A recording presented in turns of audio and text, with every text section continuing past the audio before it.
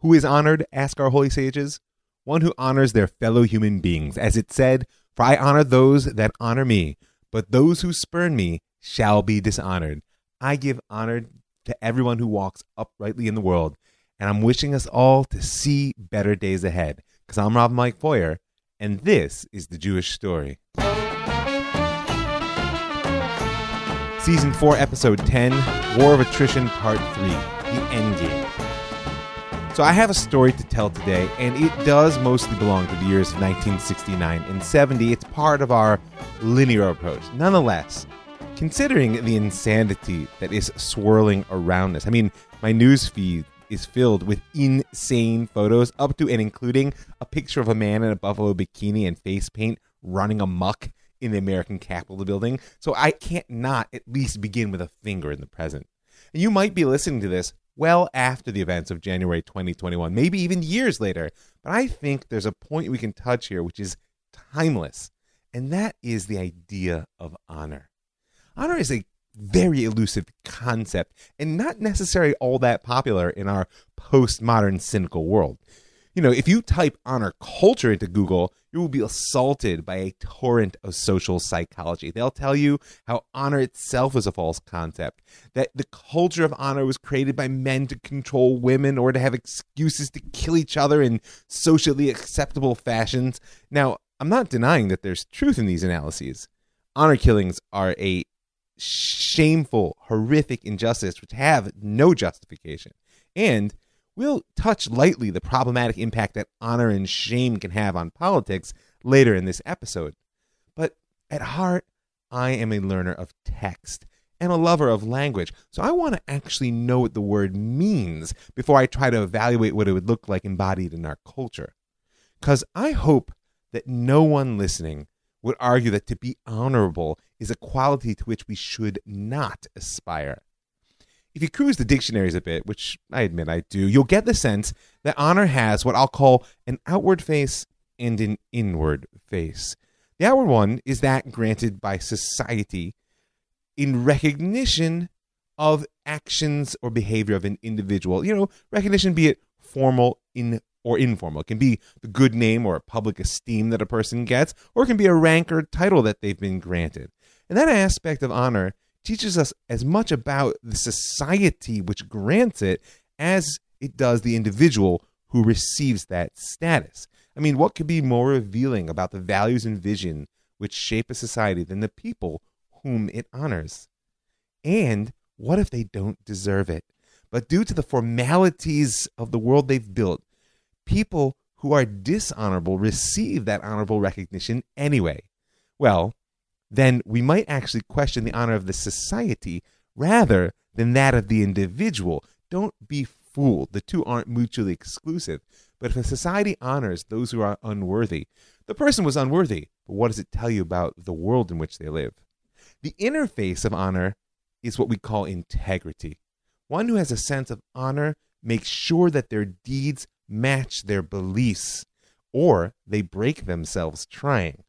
Now, these are the people who are like rocks in the stream of life, those who remain unmoved by the passing torrents of the moment which shape life for the rest of us. And in their immobility, in their rock-solid integrity, they are actually able to shape the stream which flows around them. This is a particular quality of leadership that deserves reflection. And I mention this now for two reasons. One is that both faces of honor, outward esteem and inner integrity, are critical qualities without which, in my humble opinion, a society cannot survive. Now, it's a typical aspect of postmodern arrogance that sneers at the notion of honor and honorable conduct. See, the problem is they assume a world of victims and perpetrators in which an honorable person must just be hiding a lust for power behind a social facade. But if we fail to honor those with integrity, or worse, we honor those without it in our pursuit for power, we risk undermining the cultural foundations on which our society rests. You have been warned. The other reason I bring it up now is more local. In Lashon HaKodesh, in Hebrew, the word for honor is kavod. And I'll restrain myself from launching into a deep dive on the topic of kavod. If you're curious to hear it, let me know. Maybe I'll record something. You can email me, ravmikeboyer@gmail.com, or send me a personal message on Facebook. But for now, know that kavod shares its three-letter root with kaved, the Hebrew word for heavy, because the honorable carry weight in the world. And therefore, when they pass, everything shifts. And here at the start of our local story for the day, we have to mark the passing of a man of weight, integrity, and honor. In the early morning of February 26, 1969, Prime Minister Levi Eshkol died of a heart attack. He'd actually been at home a few days recovering from the flu, and overall was in the midst of a slowdown stretching a few months due to his ill health when the final moment came. And though the Prime Minister's heart trouble had begun in 1965, those nearest to him knew that in a sense he was the latest casualty of the Six-Day War. He'd given his all to save the nation and had just taken a while to see the results. Moments after Eshkol's passing was announced on the Kol Yisrael radio station, a mourning crowd began to assemble outside his residence in Rehavia, Jerusalem, many weeping, others silent with shock. Now don't forget, less than 2 years before, many of these same people may have joined in the mockery to which Eshkol was subject in public and the press, all convinced he was simply too weak and indecisive to lead the nation. Their rejections had been so fierce that Eshkol almost stepped aside in favor of Ben-Gurion as prime minister, and indeed was forced to compromise by ceding the defense ministry to Moshe Dayan. He had then, however, stood up under inhuman pressures during the waiting period, those tense weeks before the outbreak of the war. Pressure from his cabinet, the Americans, Egypt, Syria, the Russians. Strike now. Don't go it alone. Hold back. Fight. Die. In the midst of it all, the prime minister managed to listen to the voices around him, to see the pieces in play, but to remain rooted in his own inner conviction. He never allowed his inner voice to be overwhelmed by the chaos around him. Dr. Michael Oren actually has a fantastic article about Levi Eshkol published in the Azure magazine. You can find it by Googling, or if you want, send him an email. I'll share it with you. And there he calls Eshkol a distinctly Jewish leader, naming his essential qualities as those of wisdom, humility, and forbearance, rather than the more charismatic, aggressive, sort of stirring words type leader that we often look for. He also highlights Eshkol's combination of commitment and flexibility. He points out, quote, Eshkol was able to withstand overwhelming opposition, to temporize and strike compromises while never losing sight of his objective. He knew when to hold tight and when to give in, to go to the brink but not beyond it.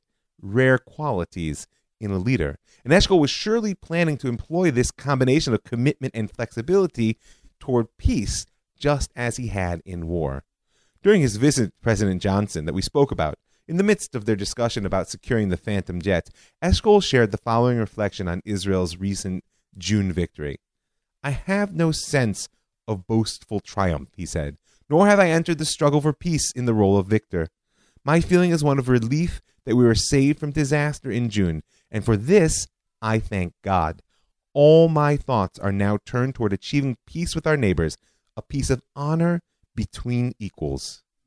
Now, it's easy to hypothesize about what might have been had Eshkol been the leader who pursued the peace as well as the war, and people love to do it. And the truth is, it started right after his death. In the eulogy he received from the daily paper Ma'ariv, you can almost hear the sense that his unique personality would be missed in the difficult days ahead. They say, perhaps only Eshkol, whose personality combined audacity, obstinacy, and weakness, could have weathered the most serious crisis Israel has ever faced.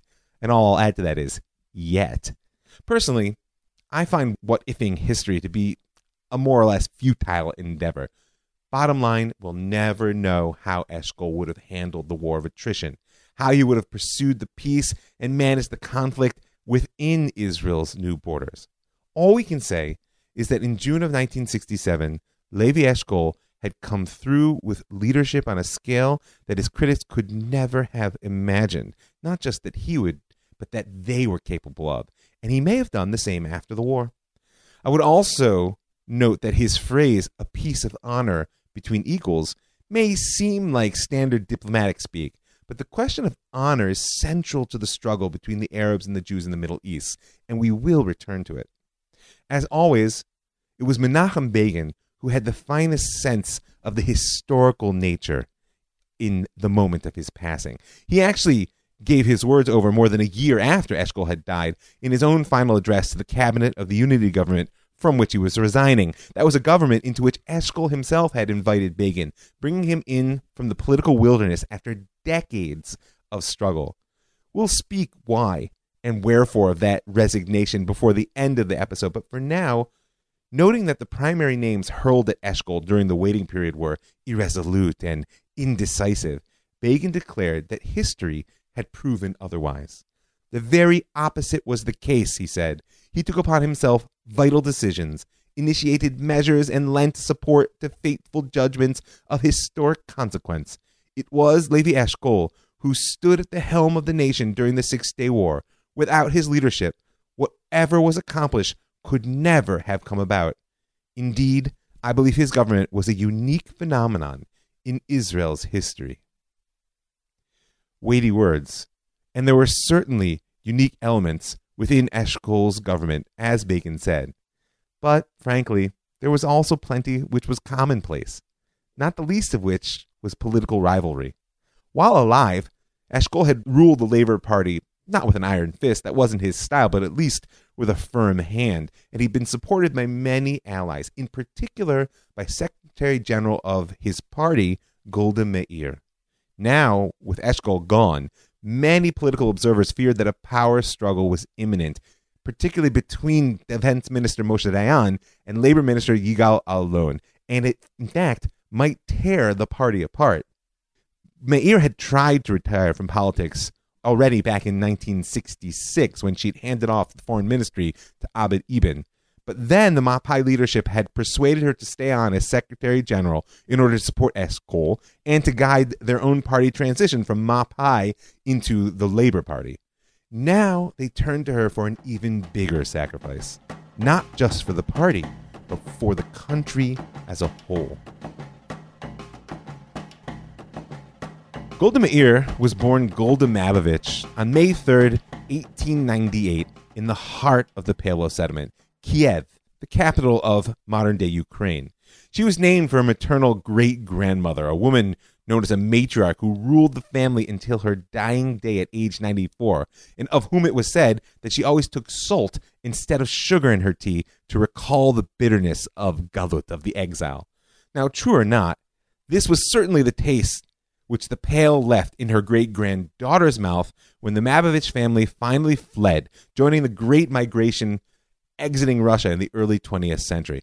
You may recall that a flood of 2 million Jews left the Pale between 1880 and 1920. A handful as pioneers to the land of Israel, some to the UK and elsewhere, but the vast majority went to America.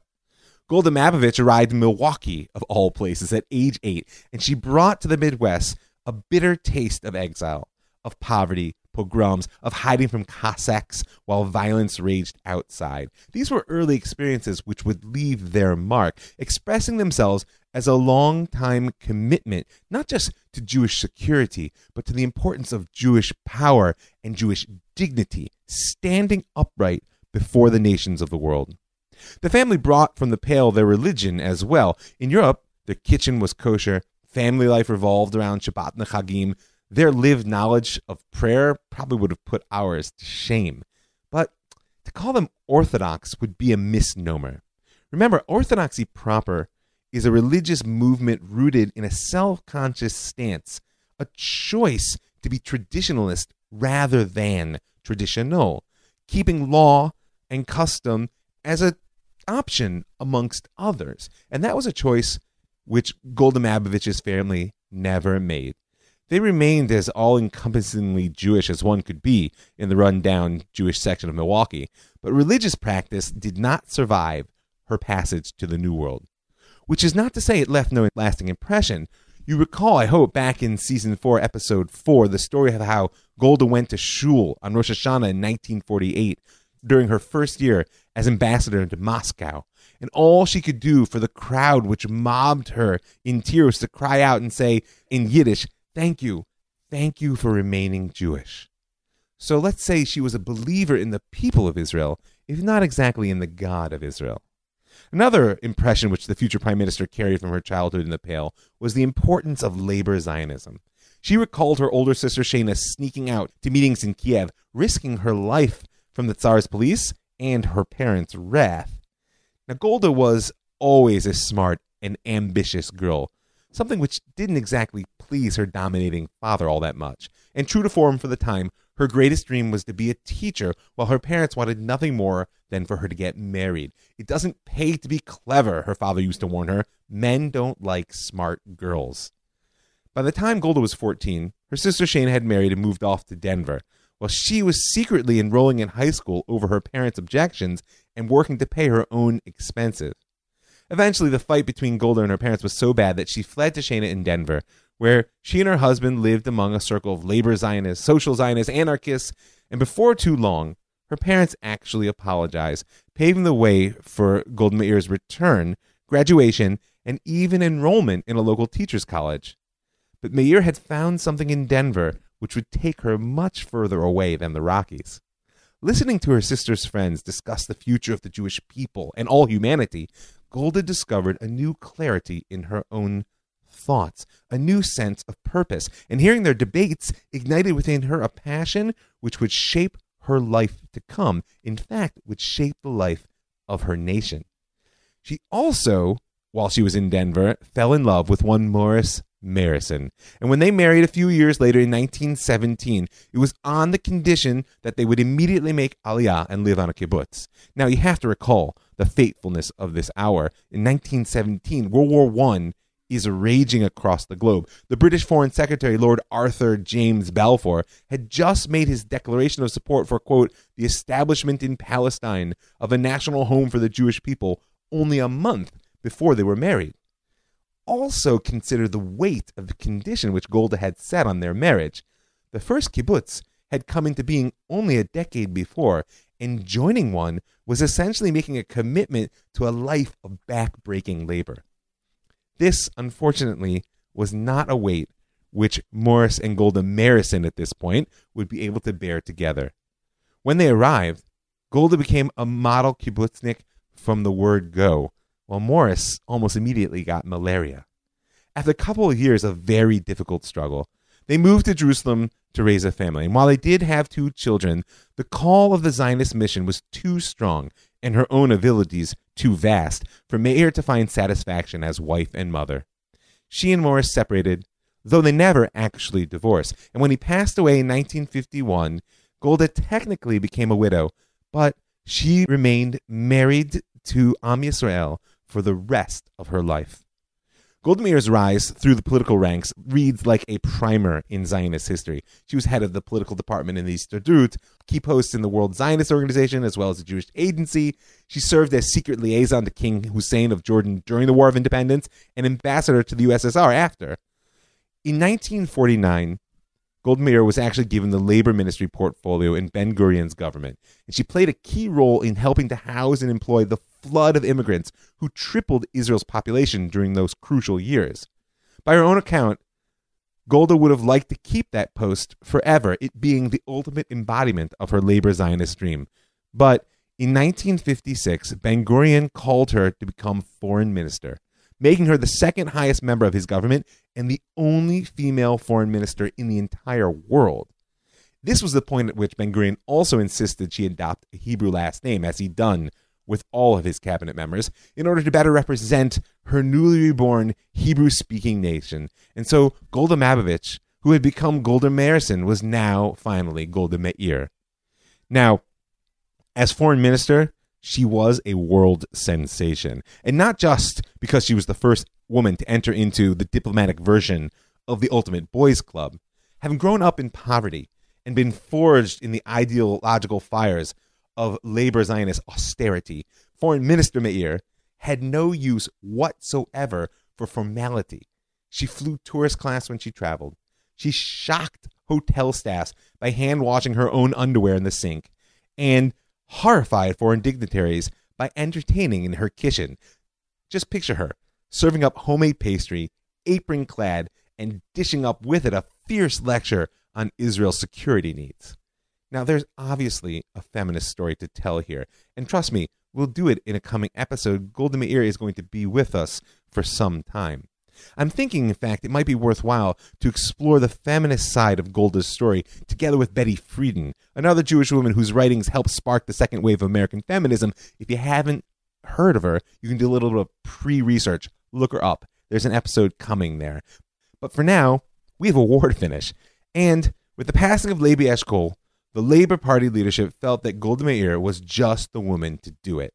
When Meir took over the role of Prime Minister at the end of February 1969, she inherited the war of attrition. As we saw back in episode 8, it was only a week later that Nasser abandoned the informal ceasefire that had held since the last flare-up, as he declared in his speech to the Congress of the Arab Socialist Union in March of '69. The so-called Middle East crisis, which is in fact our natural and rightful struggle, is now entering a very important and serious phase.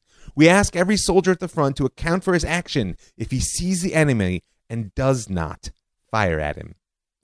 So, it's clear the Egyptians stood. The critical unknown factors in the hands of the Prime Minister were the stance which America and the Soviet Union would take in the new round of fighting. The Russians could wait, but the Prime Minister needed to know now where her ally across the Atlantic stood, and so she reached out to Ambassador Yitzhak Rabin, and his reply was unequivocal.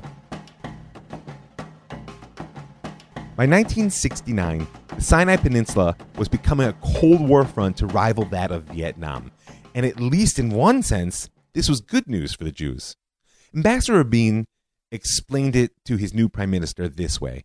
The Americans knew that the Soviets were pulling the strings on the Egyptian war effort, and therefore were testing both Israeli and American resolve. According to Rabin, Henry Kissinger had made it clear that President Nixon views Israel's ongoing military success as undermining Nasser's and therefore the Russians' standing in the whole Middle East. That's why, rather than cautioning against escalation, the ambassador actually advocated for it, claiming that, quote, the American willingness to supply us with arms is dependent upon our giving the Egyptians and the Soviets a bloody nose. In simpler terms, when asked by the president, in view of Soviet involvement, is Israel's position still, give us the tools and we'll do the job? Rabin's answer was a resounding yes. It was this Cold War calculus, as well as Prime Minister Meir's own strongly held feeling that Jewish blood should never be spilled without a high price, that gave birth to a new policy for the Israeli government. Prime Minister Meir called it asymmetrical response. Basically, it was a resolve that any Egyptian attack whatsoever would be met with a disproportionately large response. In some ways, it was really just an extension of the reprisal method that British officer Ord Wingate had taught Moshe Dayan and his fellow Haganah leaders back in the pre-state days. Then, for Wingate, it was simply a matter of math. A handful of Jews would never be able to face an overwhelming number of Arabs in the battle in a traditional sense. And so the Jews had to make it clear that the price exacted for any aggression would be higher than the mass of Arabs were willing to pay. Now, though, those reprisal raids were going to be undertaken with American F-4 Phantoms, and the aim would be to bloody the noses not only of the Egyptians, but their Soviet backers as well, in hopes of making the cost of war too high to pursue. It's not an illogical approach, but I think it lacks consideration of one critical factor, the role which honor and shame play in Arab culture. You know, there's an Arabic quote that gets a lot of attention when people speak about the differences between Arab and Western culture, and despite being a gross oversimplification of the issue, it is nonetheless to the point. The quote is, "It is better to die with honor than live with humiliation." Now, the very existence of Jewish political freedom runs counter to that quote, because it overturned over 1,000 years of the dhimmi second-class status which Islam traditionally ascribed to the Jews who lived as a tolerated religion but not a politically independent people within the medieval Islamic Empire. Hence, the creation of a Jewish state in the heart of the Arab world is, on a certain sense, the ultimate shame, not only to those who lost the war in its creation, but to the very religious fabric on which their society rests. Add to this the more modern perception, fueled by Israel's action since the pre-state days, that she is a tool of Western imperialism. That means that even the progressive elements within Arab society, who no longer look to the Quran as a guide to action, nonetheless perceive Israel's existence as an insult, part of a larger pattern of the shaming of the Arab world by the West. This is why, in his speeches during the War of Attrition, Nasser didn't talk about regaining lost territory. He spoke of erasing the humiliation of 48 and 67. Honor is restored and shame wiped away only through vengeance, and particularly through the exaction of a price in blood which is public and therefore known to all. And so, Prime Minister Meir's new policy of overwhelming retaliation, of asymmetrical response, by not taking into account the additional humiliation which accumulated every time Israeli jets struck deep inside Egypt, proving their inability to stop us, she created a blood and honor cycle which went well beyond a simple cross-border tit-for-tat. In many ways, this policy of asymmetrical response, which is, by the way, largely the IDF's doctrine in certain respects to this day, rather than teaching the lesson that aggression doesn't pay, it creates an ever greater burden of shame, a debt which demands further response even beyond the cold calculus of war. Now, I'm not judging the Arabs, nor am I blaming Israel for fueling this cycle of conflict. I'm just pointing out a gap in cultural perception which helped to bring the War of Attrition to the brink of superpower confrontation. I could even make the argument that in this, as in other things, we Jews have what to learn from our Arab cousins. That if we were more clear on the boundaries of our own honor, if we held more tightly to our dignity in our relationship with the Arabs, we would be better equipped to make that peace of honor between equals of which Prime Minister Levi Eshkol had dreamed. Be that as it may, Prime Minister Golda Meir took to heart Ambassador Rabin's perspective that the Americans wanted to see Israel giving the Egyptians, and by proxy, the Soviets, a bloody nose. And by the summer of 1969, the delivery of the F-4 Phantoms was underway, and the Israeli Air Force began attacking the Egyptian forces on the Suez Canal without interruption. The aerial assault was combined with a renewal of the deep commando raids, like the one that had plunged Cairo into darkness at the beginning of the war. On July 20th, the Sayeret Matkal raided Green Island in the northern Gulf of Suez, killing 80 Egyptian soldiers and losing 6 of their own. Egyptian artillery bombardments increased in response, claiming the lives of many more Israeli soldiers, and prompting the IDF to strike even deeper into Egypt's heartland. On October 30th, commandos reached the Nile River, blowing up a transformer station, 2 dams, and a bridge. But without question, the greatest and perhaps most humiliating coup of this renewed round was Operation Rooster. During the Six-Day War, Israel had captured massive amounts of military equipment in its conquest of the Sinai, including, of course, the latest Soviet arms, radar, and anti-aircraft systems. Her analysis of these spoils of war had given Israel an almost complete mastery of the Egyptian air defense systems and thus control of the skies over the canal. But an air raid defense array destroyed during a September 1969 raid soon came back online in a completely different configuration, one which the Israeli pilots found much harder to penetrate even with their new Phantom jets. A reconnaissance mission was quickly launched to photograph the new installation, and the picture showed it to be a state-of-the-art P-12 Soviet raider, located on the beach of Ras Gharib, halfway down the western bank of the Gulf of Suez.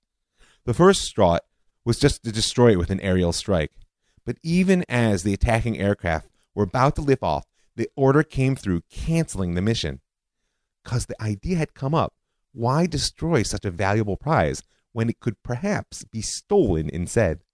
And so at 9 p.m. on December 26, Israeli jets began pounding the Egyptian forces along the western bank of the Cal and all the way south to the Red Sea. At the same time, a select force of the 35th Paratroopers Brigade was ferried west toward Ras Gharib. They easily overwhelmed the light security force at the site and quickly began to dismantle the entire installation. Meanwhile, 2 massive CH-53 helicopters were en route to lift off the P-12 raider, complete with communications caravan and antenna. The 4-ton caravan was actually heavier than the CH-53 was designed to carry, and so they strapped it between the two helicopters and tried to lift it off anyway. En route, a hydraulic pipeline ruptured, and faced with either releasing the radar into the sea or crashing, the captain managed to do neither and crossed the waterline in Israel before making a hard landing. From here, it was a simple task to retrieve the undamaged radar and deliver the latest Soviet technology into the hands of the waiting intelligence specialists. For good measure, after a thorough study, Israel handed the equipment over to the Americans for help in their battles against the Russian proxy forces in Vietnam. Their air superiority assured, within weeks, the Israeli Air Force began a new series of raids, culminating in a string of attacks on targets in the heart of Egyptian territory, which destroyed bases and missile batteries along the Nile and in the Cairo region. Egypt's humiliation was complete, and there seemed to be only one place to turn for the tools which would help to restore her honor.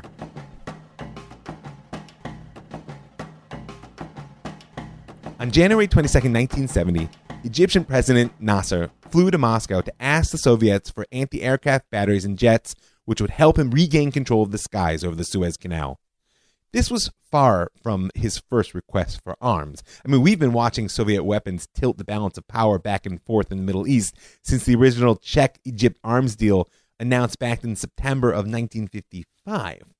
For the West, you may recall, that was the deal which marked the failure of containment, making the Soviet Union official in the Middle East.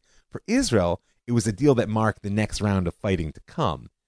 And therefore, a personal mission from the president of Egypt to the Soviet premier heralded something more than a discussion of weapons and money. Nasser's real aim was a different depth of direct involvement by the USSR. Specifically, it was not enough to have as many arms as he could pay for. He needed Soviet advisors and technicians to man and maintain these new weapons, and he wanted a lot of them. Premier Leonid Brezhnev initially balked at being drawn so directly into a conflict which he knew could spiral into war with America. But, war has its own momentum, and in the end, he complied with Nasser's requests. By June of 1970, there would be over 10,000 Soviet advisors manning SAM batteries, radars, and other weapon stations along the canal, with more than 100 pilots flying so-called training missions in the skies above the western side. And the results of Nasser's mission were immediate and brutal. The primary Soviet unit sent to Egypt was the Soviet 18th Air Defense Division, manning SAM-3 anti-aircraft missiles, and they erased the momentary advantage Israel had gained from the bold theft of the P-12 radar basically in one night. As the winter moved on, the 18th began to pick Israel's new Phantoms out of the sky one by one. At the end of 3 months, the losses were so heavy that the first shipment of fighters looked to be exhausted within a few weeks. U.S.-supplied countermeasures proved inadequate in the face of these new Soviet weapons, and Washington was in no rush to approve a resupply. See, days before Nasser left on his trip to Moscow, U.S. Secretary of State William Rogers had published a ceasefire proposal, and as the winter went by, his calls for Israel and Egypt to come to the table grew ever louder. This wasn't the first initiative Rogers had put forward since the outbreak of war, but unlike his initial plan, this one had the support of National Security Advisor Henry Kissinger. In another episode, we'll discuss how Kissinger and Ambassador Rabin worked together to thwart Rogers' first effort, and how their victory served Israel's interests and served as a key stepping stone in Kissinger's rise to Secretary of State. For now, just know that the second round of the Rogers plan was going to happen, as far as Kissinger, Rogers, and President Nixon were concerned. Rabin, ensconced in Washington, saw the writing on the wall, and he told as much to Prime Minister Amir, just as he continued to affirm to her that the harder Israel struck the Egyptians, the happier Nixon and Kissinger would be. Now, the Prime Minister had categorically rejected the first Rogers plan, which had contained far more than a ceasefire. It included Israeli withdrawals from other territories conquered in 1967, something which in her eyes amounted to an American-imposed settlement which would rob Israel of the benefits of its victory. And she was far from wrong. Nixon's policy of détente was not well served by the war of attrition. As much as socking it to the Soviets over the canal while the Americans were getting trounced in Vietnam may have felt good, it made for bad international diplomacy. It was only the conflict between Kissinger and Rogers, and Ambassador Rabin's role, that allowed Prime Minister Meir to succeed in avoiding that first plan. But the initiative on the table now had full U.S. backing, which meant she would experience pressure which had not yet been brought to bear. And, unfortunately for her domestic front, there were enough clauses in this new Rogers initiative that Menachem Begin and his Gahal party would find it objectionable, and in fact, it would probably bring down her unity government. Meanwhile, as winter turned towards spring, things continued to escalate over the canal. Unlike the Israelis, the Soviets lacked for neither men nor material, and they threw it recklessly into the battle. As the Soviet buildup peaked and the number of their pilots passed 100, the risk of direct Israeli-Soviet conflict rose on a daily basis, and with it, a real, if distant, chance of a superpower blow-up. The storm finally broke on July 30th, 1970, when, tired of suffering endless losses, the Israeli Air Force drew the Soviet pilots into a perfectly planned and executed ambush, downing 5 MiG-21 fighters with no Israeli planes hit. Operation Rimon 20 has, together with that opening round of the Six-Day War, become a crown jewel of Israeli air combat lore, where it's simply known as the day the USSR learned to fear the IAF. Which is more than just boasting. It's a story that has real implications down to our day. I mean, right now, we're flying the not-so-friendly skies above Syria together with the Russians, and they give Israel respect. In the story which took hold within Israel, we'll call it the Israeli narrative, that took hold in the wake of such a dramatic victory, it became the decisive victory in the War of Attrition, or even, as some call it, the last shots of the Six-Day War. That will have many consequences, because to Israel, these may have been the last shots of the Six-Day War, but to the Egyptians, they were the opening round of 1973. Perhaps most disastrously, the downing of those MiGs was offered amongst officers as a conclusive proof that SAMs are no SAMs. Even with direct Soviet support, Egypt was incapable of facing Israel in war. And so, the story is still often told of the battle that forced the Soviets and the Egyptians to end the War of Attrition in utter defeat. And therefore, 1973 will come as a complete surprise. From where I'm standing, the reality is, let's say, more complex. I could easily label that victory of July 30th as what enabled Israel to accept the U.S. brokered ceasefire without too much loss of face or too much domestic opposition. That opposition was on the rise anyway. Don't forget that each phantom downed by those SAMs may be another family bereaved, to say nothing of the casualties mounting along the canal as Egyptian guns continue to hammer the Israeli fortifications into the summer. Eventually, American pressure and reassurances, including one that no Israeli soldier would be withdrawn from present lines until a binding peace was signed, combined to convince Prime Minister Meir to bring the Rogers Plan to vote in her cabinet. And as she suspected, it led to the resignation of Menachem Begin and his Gahal from the unity government. Begin saw the regional negotiation aspect of the Rogers Plan as nothing short of Israel making a commitment to withdraw as a precondition for a possible discussion of peace, a foolish waste of assets which had been hard won in war. And he sensed in the ceasefire process a dangerous capitulation to American pressure over arms. Basically, they held back the arms to bring Israel to the table, and so he led his party back into the opposition. But even Begin couldn't know that the worst was yet to come. Through the final negotiations, the Israeli Air Force refused to be baited by the angry Soviet pilots who were trying to catch them in a rematch. But their SAMs continued to take their toll. 2 more Phantoms were downed in the very first days of August. That not only rushed Israel to sign, but left her woefully unprepared for what came next. The ceasefire came into effect on August 8th, 1970, but it was put into place so quickly that the verification measures for the standstill provision were not yet in place, meaning you make a ceasefire, nobody's supposed to move. But minutes after the ceasefire went into effect, headlights lit up the entire western Suez. It was convoys of advancing Soviet-Egyptian SAM missiles being driven right up to the canal's western bank.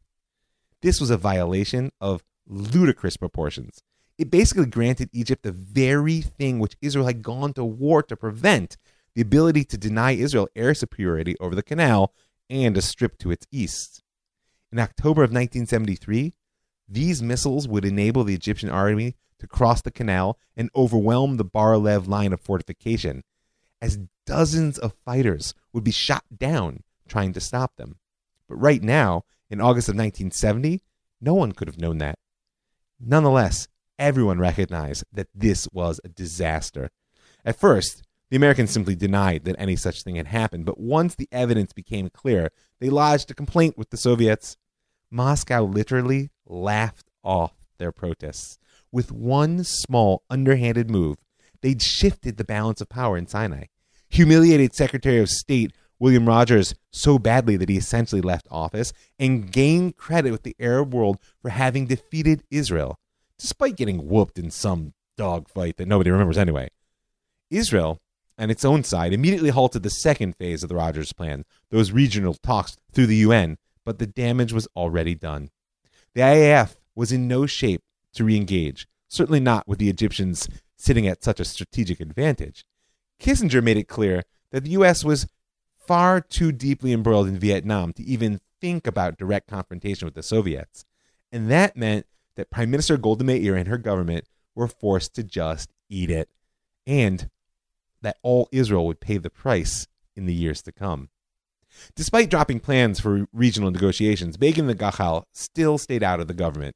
He saw the violation and the American failure to act as nothing short of a historic betrayal, and his voice rang with righteous anger as he spoke in the opposition from the Knesset podium. The conclusion has to be drawn, and the Knesset and the people have to be aware of the implications of this conclusion, that when President Nasser of Egypt decides to reopen fire, and knowing the realities as we do, we have to assume that such a day shall surely come. He will have a decisive advantage over us. This is the reality, and the Americans know it to be so. Just want to thank a few folks before I sign off. I want to thank all the folks who give their hard-earned money to help make the show happen, keep it free and widely available, and I want to invite you to join them. Go right now to my website, jewishstory.co. You'll see a little button up there in the right-hand corner. You can click on that to make a little bit of per-podcast support. I'm also happy to dedicate shows. If you want to be in touch with me at ravmikefoyer@gmail.com or send me a personal message on Facebook, I'll share the message of how you can dedicate a show in honor of someone with us today or in the memory of those who have gone. I want to thank the Land of Israel Network, that's thelandofisrael.com, for creating a platform that allows me to reach so many amazing people. I want to thank the Pardes Institute, pardes.org.il, for creating an educational institution that gives me the privilege of teaching so many fantastic Jews. And I want to thank you for listening. I'm Rav Mike Foyer, and this is The Jewish Story.